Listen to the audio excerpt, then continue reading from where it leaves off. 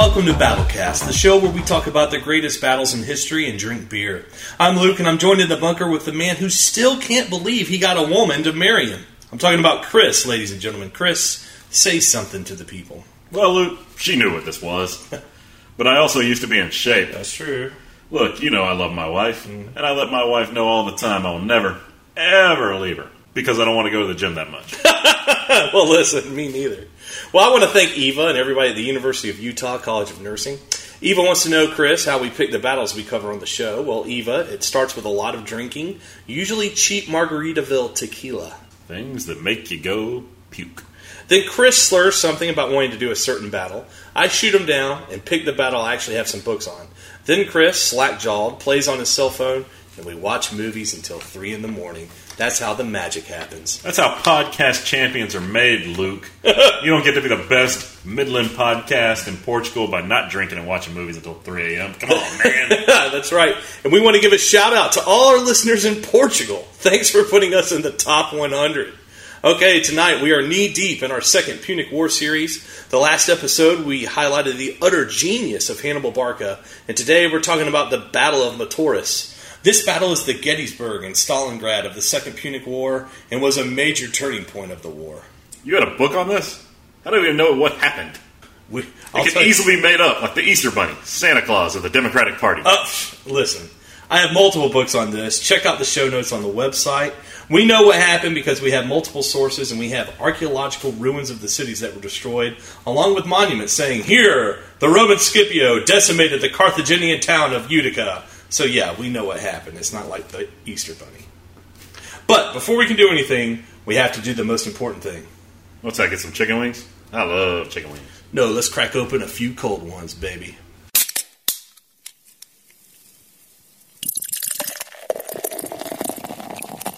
Alright, tonight we're drinking Birra Moretti. Birra Moretti was first brewed in 1859 in Udine, Italy. The beer is a pale lager and comes in at 4.8% alcohol. This beer has a smooth, well-balanced malt flavor, slight hop aroma, and crisp flavor that cleanses the palate. All right, let's see what we're working with here. Chris, what do you think about this beer? It's a great beer. I'm glad we're not drinking Peroni, the Sweetwater Blue of Italian beer. It's actually, Peroni's not that bad, but it is like Bud Light or Miller Light. Peroni's okay. But this is much better. It has more flavor to it. It's very crisp, very distinct.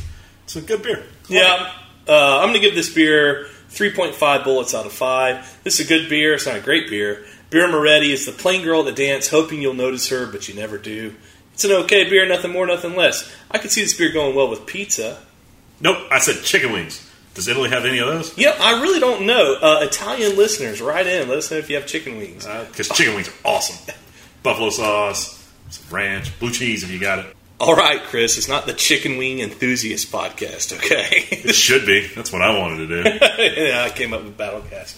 All right, speaking of Battlecast, let's switch gears and talk about the Battle of Mataurus. There is no other state in the ancient world that could have endured those defeats and kept on fighting. Anyone else would have given in at this point. The Romans will not consider that. It is not an option as far as they're concerned. They either win or they are destroyed, and Rome, the Republic, ceases to be. First, Rome rebuilds its armies. The old rules on who could join the army are relaxed. Boys are enlisted into the legions. Slaves are promised freedom if they sign up. Criminals and debtors are promised amnesty. The war tax is increased.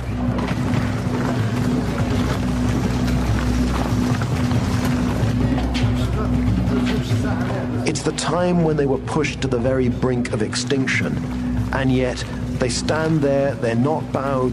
It's not just the aristocratic leaders who want to keep on fighting.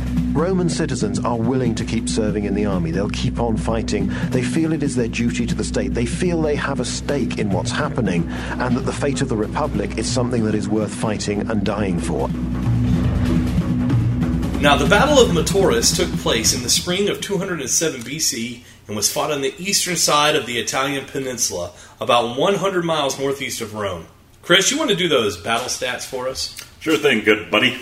On the Roman side, we have approximately 47,000 Romans, led by Marcus Livius Salinator and Gaius Claudius Nero. On the Carthaginian side, we have about 30,000 soldiers, led by Hannibal's brother, Hasdrubal Barca.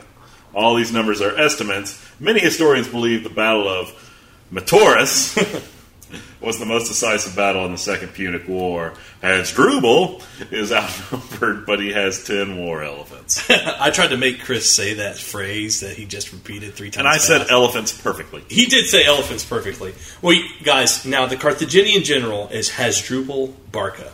He is Hannibal Barca's brother, and he showed tremendous strategic ability when he outmaneuvered Roman armies in Spain and bypassed Roman forces seeking to block his passage through the Alps. The way he did that was masterful. Instead of marching along the Mediterranean coast from Gaul into Italy, Hasdrubal made a wide circle northeast into Gaul and then south into Italy, crossing the Alps in only 2 months. Now, it had taken Hannibal 5 months to do the same thing. As Hasdrubal moves through Gaul, he is raising reinforcements from the surrounding Celtic tribes. This circuitous route completely baffles the Romans, and he appears out of nowhere in northern Italy in the spring of 207 BC, like a tornado or a typhoon, destroying cities. Wait a minute, Luke. Where's Gaul? That sounds French. Yeah, Roman Gaul is in modern-day France, but this is before Julius Caesar subdued it. So Hasdrubal is marching through this wild, hostile territory. Now let's talk about Hasdrubal's plan. At this time, Hannibal is in southern Italy holding a large number of subject cities. Hasdrubal's plan is to march south and link up with Hannibal's forces somewhere in the middle of Italy. Then, united, the 2 combined armies will march on Rome and crush the city once and for all. If these 2 Carthaginian armies meet, it will finally give Hannibal the battering ram he needs to bust through the Roman walls. The problem is there's about 150 miles separating Hannibal and Hasdrubal. Accordingly, Hasdrubal sends 6 hand-picked cavalrymen, elite soldiers, with a letter for Hannibal. They ride across the length of Italy undetected, but when they are just 4 miles away from Hannibal's army, they are captured by Roman foragers. The letter is sent to the Roman consul and army commander Claudius Nero. In it, Claudius finds Hasdrubal's plan spelled out in minute detail, including the number of his troops. This is war-winning intelligence. Nero decides to take the cream of his army that is opposing Hannibal's army in southern Italy and lead a 240-mile dash across Italy in order to link his elite troops with the forces under the command of Marcus Livius Salinator. In effect, Nero is executing Hasdrubal's own plan before he can. Instead of 2 Carthaginian armies meeting to march on Rome, 2 Roman armies will meet to crush Hasdrubal and his Carthaginians. Not the Drubes! Yeah, he's going to get crushed. Well, we'll see. Now, here is how the Roman historian Livy describes Nero's epic march from the south of Italy. Quote, Nero, now that he had already made his distance from the enemy such that it was quite safe to reveal his plan, briefly addressed his soldiers. He said that no plan of any general in the world had been in appearance more reckless, but in fact it had been safer than any before. He was leading them to certain victory. That a second consul and a second army had arrived would put their victory beyond a doubt. Hearsay, he said, decides a war, and slight influences move men in the direction of hope and of fear. Of the glory at least to be derived from success, they would themselves reap almost the whole benefit. The soldiers themselves could see by what throngs of people, by what admiration, by what approval their march was acclaimed, and in fact Nero's men were marching everywhere between lines of men and women who had poured out from their farms on every side of the road, and amidst their vows and prayers and word of praise, they praised the brave defenders of their homeland. Defenders of the state, men called them, champions of the city of Rome and of the empire. And their weapons in their right hands, those people said, were placed their own safety and freedom and those of their very children, and they kept imploring all the gods and goddesses that the soldiers might have a successful march, a favorable battle, and a prompt victory over the enemy. Then they vied with each other in invitations and offers and importuning them to take from them in preference to others whatever would serve the men themselves and their beasts. And they heaped everything upon Nero's men generously.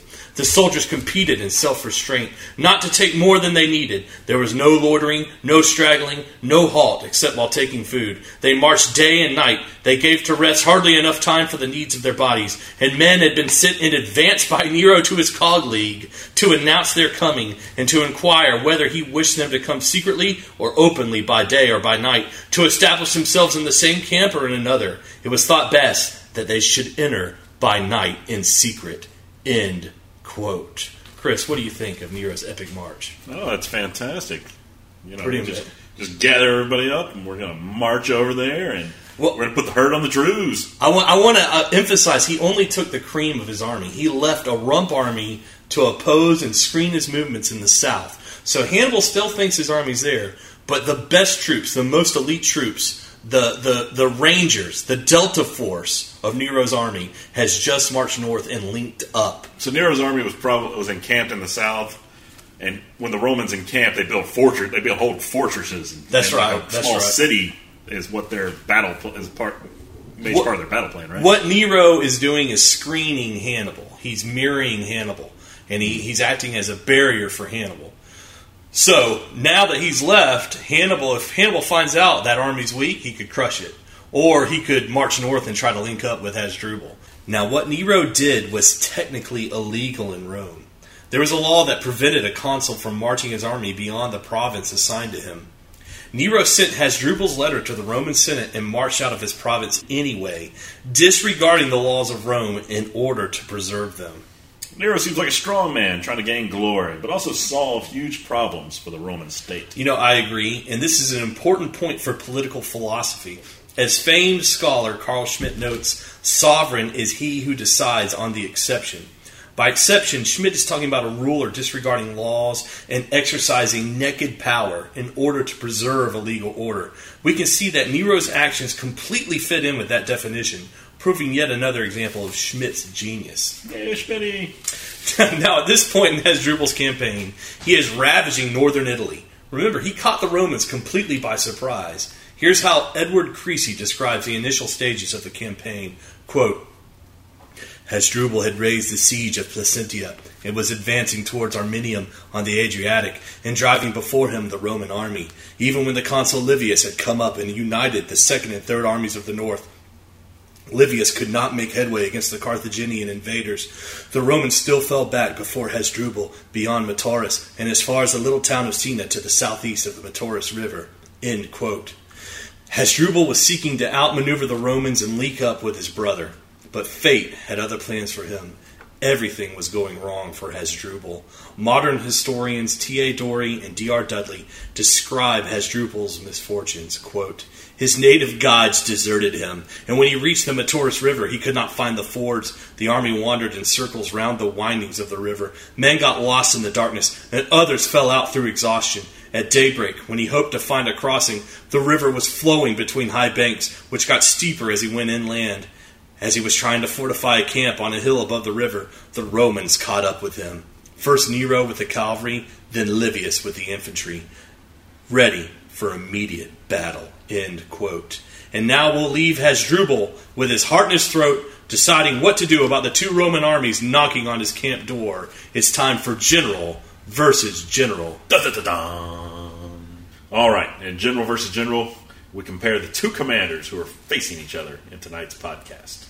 On the Carthaginian side, we have Hasdrubal Barca, a veteran commander and son of one of Carthage's best generals, Hamilcar Barca. The Druze has commanded armies in Spain for years. He was constantly being overruled by politicians in Carthage. He won a few victories, lost a few battles in Spain, until his brilliant march on a long route through Gaul and into northern Italy, bypassing the Roman armies sent to block his movements. He really was a mediocre general. In a lot of ways, he kind of reminds me of Joseph E. Johnson, constantly being meddled with by President Davis, usually on the defensive. Well, yeah, and on the Roman side, we have patrician Gaius Claudius Nero. Livy tells us that Nero was well respected by the elite in Rome. Here's how Livy describes him, quote, above all the rest in Rome was Gaius Claudius Nero, The political elite considered Nero a remarkable man, to be sure, but more hasty and violent than the war situation and Hannibal as an enemy demanded. They thought his violent nature must be tempered by giving him as a colleague a man of moderation and foresight. End quote. Nero likes to have some violence. With it, more violence. Yes, Luke. Nero is a violent general. I love violent generals. They're the cock rock of awesome generalness back in the day. Nero, gonna get some violence with the bomb. But you have to remember, this is Nero's first command of an army. Before this, all he held was various lower positions in the Roman government, which he always performed well, so well, in fact, that he was named Roman consul in 208 BC. Yes, folks, we all have to remember, we're talking about the Roman Republic, not the Empire. In these days, Rome still had a very strong Senate, and these senators would be appointed to command these armies. They would be rich, prominent politicians looking to make greater waves in Roman society. The leaders weren't professional, but all the soldiers were. Well, Chris, I gotta ask, if you're a Roman, right, or you're a Carthaginian, which one do you want commanding you? All right, if you could have your choice of either of these commanders, which one would you want? I mean, I don't know the composition of Hannibal's army, but I do like the way the Roman army is always structured, because they have strong non-commissioned officers, what we would consider sergeants and NCOs, centurions, I think they were called, commanding the lesser legionnaires. So while the overall general strategy might not be as great as professional generals like Hannibal or his brother Hasdrubal, you still have a strong core in the army to lean on. Yeah. To keep the commander from making huge mistakes. So you would go for Nero. I would go for Nero. I tell you, Hasdrubal's a bit of a toss-up. I mean, his career in Spain has been lackluster. He hasn't really had a lot of victories. He's had some victories. He did that brilliant maneuver when he went around the Roman army who was trying to block him along the Mediterranean coast in what is modern-day France, around the Marseille area. He sensed that. He saw that. He had the gumption and the foresight to go around that and cross the Alps. And he did that in 2 months. I think Hasdrubal is trying to live up to his big brother's image here. Yeah. I mean, the Druze is definitely, he's got some stuff going on for him, but he's on visiting team soil right now. And as we just discussed, he's having trouble maneuvering the territory. Doesn't know the ground. That's true. So the Romans are coming up behind him. They're coming up behind him. But he's been covering his bases hard in this campaign. And when I was reading the sources for this, I kept thinking about, you're going to laugh at me, Faramir and Boromir from Lord of the Rings. Yeah. And like Hannibal is Boromir, he's the father's favorite. He dies in the first book. Well, yeah, but still, Faramir's kind of like Hasdrubal. You know what I mean? He's trying to live up to his father's legacy. It's his brother's legacy, and he's really coming through this time, just like Faramir does in the movies and the book. It's probably a fair comparison. All right, so you ready to transition to the next segment? Yeah, let's move on. Let's do it. All right, so Nero has just arrived with his elite troops and merged them with Marcus Salinator's army. I can't get over that guy's name. The Salinator. The Salinator.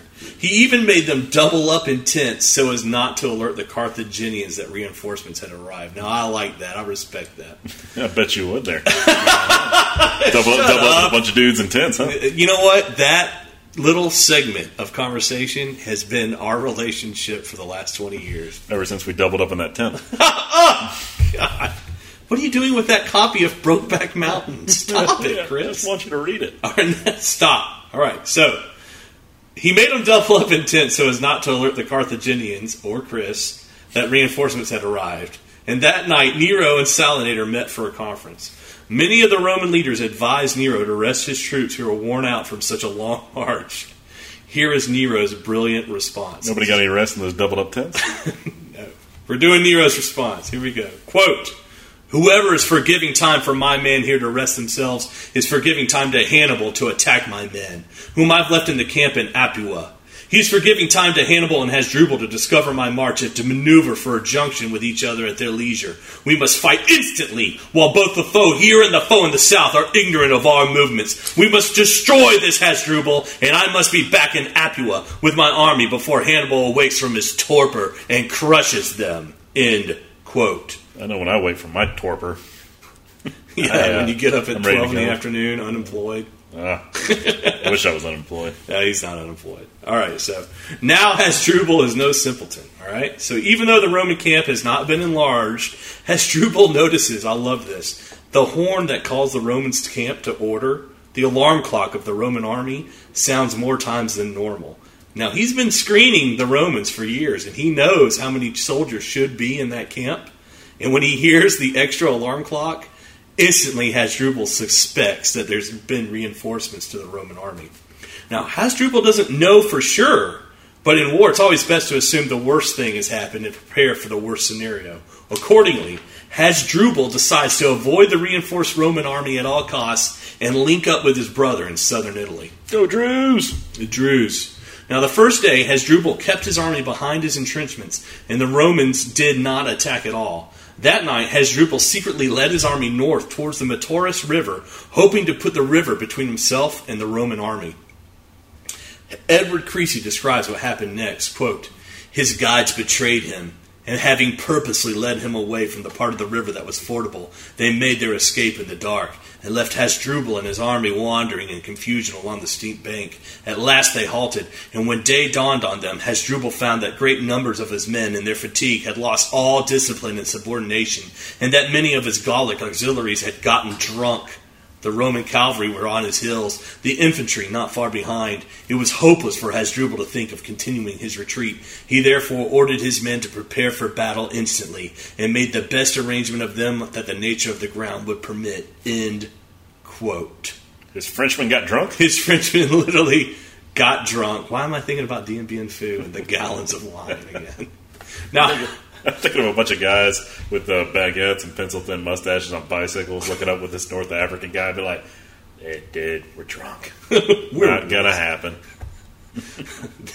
Yet again, I'm thinking about you at my wedding. Anyways, now Hasdrubal doesn't have many Carthaginian men with him. His best troops are Spanish veterans. He had little cavalry. His few Carthaginian men he put in line with his Spanish veterans on his right wing. On the left, he put the drunken Gauls, who I'm sure were sobering up by this time. They need some Waffle House. He put the Gauls on the left because the ground was so rugged. He hoped it would delay the Romans engaging them until the battle had been won by his veterans on the right wing of the army. He put his 10 war elephants in front of his battle line, and each of the war elephants' drivers had a mallet and a stake. If the elephant began to attack the Carthaginians, the driver was ordered to kill the elephant by driving the stake into the elephant's neck. Hasdrubal's army is greatly outnumbered. Not the elephants. Yeah, the elephant. Got to kill him. That's a dick move, bro. The Romans placed their cavalry on the left flank, and their main battle line was composed of 3 rows. Now, here's the standard Roman battle order. In the first row, they had the group called the Hastati. Sorry, I can never say that. Hastati is the correct way to say it. In the second row were the Princeps, and in the back, the third row was the Triorii. This was the reserve. Now, the Triorii are like the safety in a football game.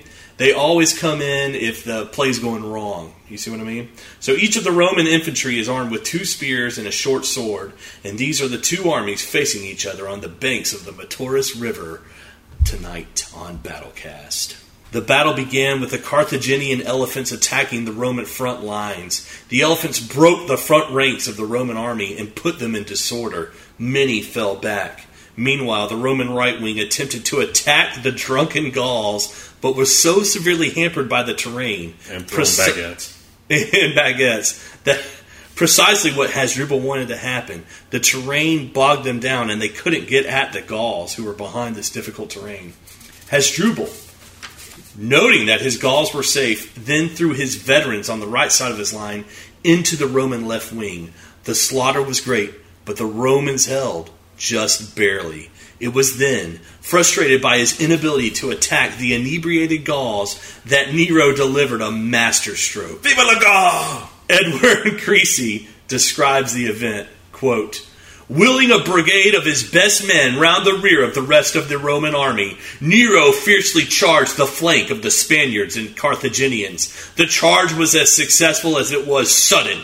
rolled back in disorder upon each other, and overwhelmed by numbers, the Spaniards died, fighting gallantly to the last man. The Gauls were then surrounded and butchered almost without resistance. Hasdrubal, after having done all that a general could do, when he saw that the victory was irreparably lost, scorning his own life, he spurred his horse into the midst of a Roman cohort, where, sword in hand, he met the death that was worthy of the son of Hamilcar Barca and the brother of Hannibal. End quote.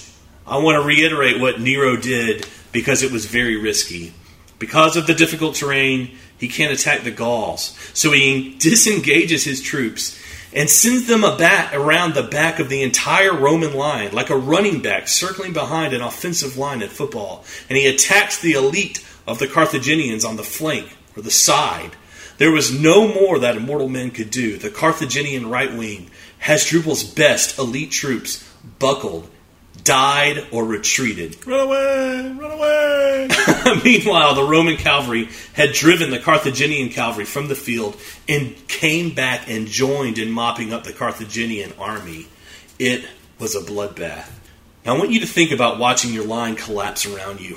I want you to close your eyes and feel the fear those Carthaginians must have felt as they saw hundreds of angry troops descending on your position, slicing you with razor-sharp spears and sword. And every time you cut a piece of cheese, just think how easy it would be to cut you.